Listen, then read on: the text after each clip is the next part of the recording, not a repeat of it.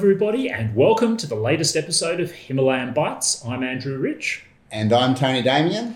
And today we're fortunate to be joined by the Chief Executive of the Takeovers Panel, Allan Bulman, who's very kindly agreed to share some of his personal views on a few of the questions that Tony and I have.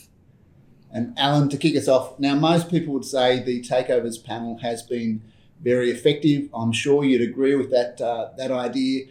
Any reason why it has been effective? What are the highlights for you?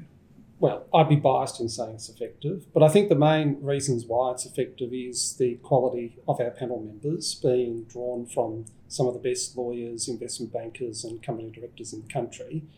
Also, the government has been very kind to us over the last 20 years by fully funding us, and many thanks to the federal government for that. And apart from myself, also the members of the executive have been top quality and have really assisted the panel members throughout the 20-year history. They have to put up with me, but other than that, the quality of people like Tanya and Katrina and Mel and others in the team and previous members of the executive, some of whom actually sometimes come and help us from time to time, which we're very thankful for. And of course, George Durbridge has worked with Herb Smith Freehills, and he was the first counsel of the Takeovers Panel. So they're the main reasons. Yeah, very interesting, Allan. Another question I've got relates to standing. There's been a number of calls from people who say that the panel should look more closely at the standing of applicants. So if an applicant has a questionable economic interest or a very low shareholding in the company, should there be more rigour put around deciding whether or not to hear an application from such parties? So the definition of standing in the Corporations Act is incredibly broad. So, and we are very aware of standing issues as they come, but quite often when we look at the definition, it looks like people do have standing. I think there is an argument that respondents can make in response to a panel application, even if they think, oh, well, this person shouldn't have standing, but the Act might suggest that they do. You could argue they're being vexatious. You could argue it's not in the public interest to pursue the matter.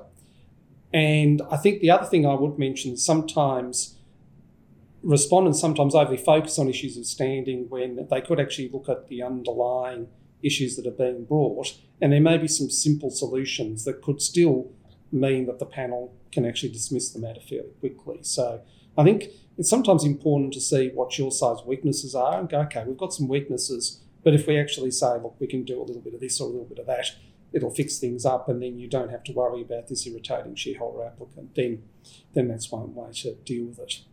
There is an access to justice issue in all of this as well. Shareholders sometimes have legitimate concerns, and quite frankly, a lot of shareholder applicants have actually brought forward issues that either the panel has considered very carefully, and some of which they've actually made declaration and orders in relation to. Allan, another question, if I may. The panel's recently been quite active on the policy front. We've seen the proposed rewrites of the guidance notes on insider participation in controlled transactions and also on lockup devices, both of which were very well received by the industry. What else is on the policy front? One of the things we're looking at is our shareholder intention statements policy. We've had a bit of a think about how Truth in Takeovers works with shareholders. We're one of the few, I think the only jurisdiction in the world that actually extends Truth in Takeovers to shareholders. And that's had quite a lot over the last 20 years of that policy. That's had quite a lot of, what's the word? I'm trying to think of the word, knock-on effects that has led us to have the shareholder intention statements policy, but we're actually having to think that through a little bit more. Like, to what extent, for example, do you hold a shareholder who's not a substantial shareholder to their statement? How those sort of statements elicited that sort of thing. The other thing we're looking at, and it actually touches on the standing issue, is how applicants and respondents behave, making sure that both of them actually stick to the logic of arguments and not raise too many side issues. That's something we're looking at in terms of review of our costs policy. But there's also a very interesting little section in the ASIC regs, that allows the panel to say in relation to a certain submission that it's actually struck off the record. And that may be actually quite useful. If some party goes on a frolic on something the panel's not interested in, if the panel can very quickly say to parties, you don't need to rebut that, that might actually save some resources and some time.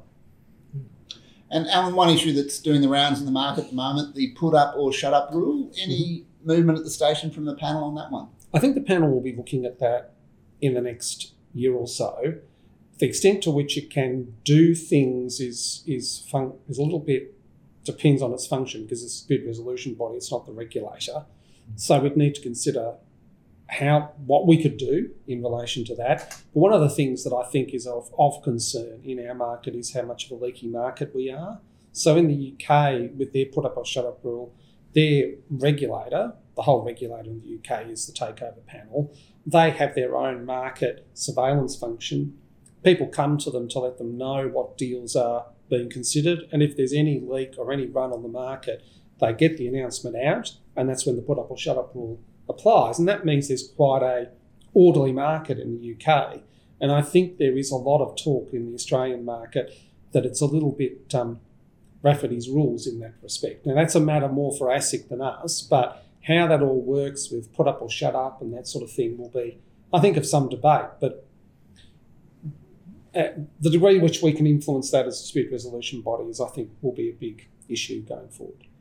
Well, speaking of a leaky market, the panel obviously had a few things to say about media canvassing in the recent Nitro software matter. Allan, you have previously pointed out to me that it is an offence under the ASIC Act to be in contempt of the panel. I'd like to just confirm to the viewers that wasn't anything I'd done. So the panel has more powers there. Is there anything more we can see from the panel on that whole media canvassing issue? I think it won't be the last time the panel will ask parties to swear up to statutory declarations that they hadn't actually talked to the media. So even though that comes at a great cost to parties, the panel will continue, I suspect, to do that, and that will hopefully put a bit of a break on that sort of behaviour. I think also we'll be referring matters to ASIC for issues around contempt. Whether ASIC does anything in relation to that will depend upon their priorities and whether it's possible to prosecute. That is kind of a little bit of a problem with those provisions, Tony, that they're not.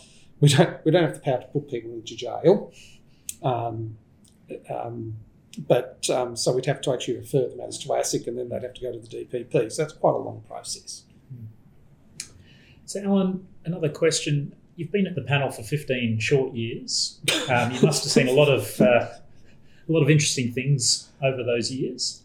What jumps out as one of the more memorable moments? We get some quite interesting characters come before us. So there was one individual who we found out that he had come into his lawyer's offices with a baseball bat. So we were a little bit nervous about dealing with him, and then he then proceeded to tell me that I would get a venomous spray towards me at the end of the matter. So I'm glad to say that I've had no venomous spray as of today at least, and that was about 10 years ago. So that's good.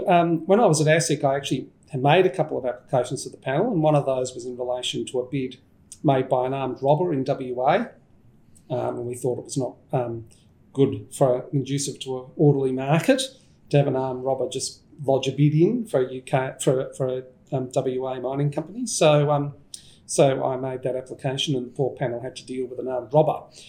So that had its own challenges for them, I guess. I'm somewhat surprised they actually employed me after that, but there you go. And Allan, final question. Our viewers always love a tip. So hypothetically speaking, if there are any viewers out there who happen to be M&A partners at a leading firm who may have written a book on schemes of arrangement, maybe even had a little video series, but have never been invited to be on the Takeovers panel. This one in particular. I couldn't possibly comment. Just a general question. Any tips there, Allan, for those hypothetical sorts of people? These are decisions of the government, not the panel. I should make that very clear. And the main tip is actually to talk to your New South Wales government representative to put your name forward, and just to be persistent. Richie, you got that? I'll take some notes. Persistence is always will always be rewarded in the end. Thank you, Allan, very much for coming in today to talk to us. It's been very informative, as it always is. So thank you for your time. Thank you. In the next episode of Himalayan Bites, we will be doing a Q1 wrap. I very much look forward to you joining us then.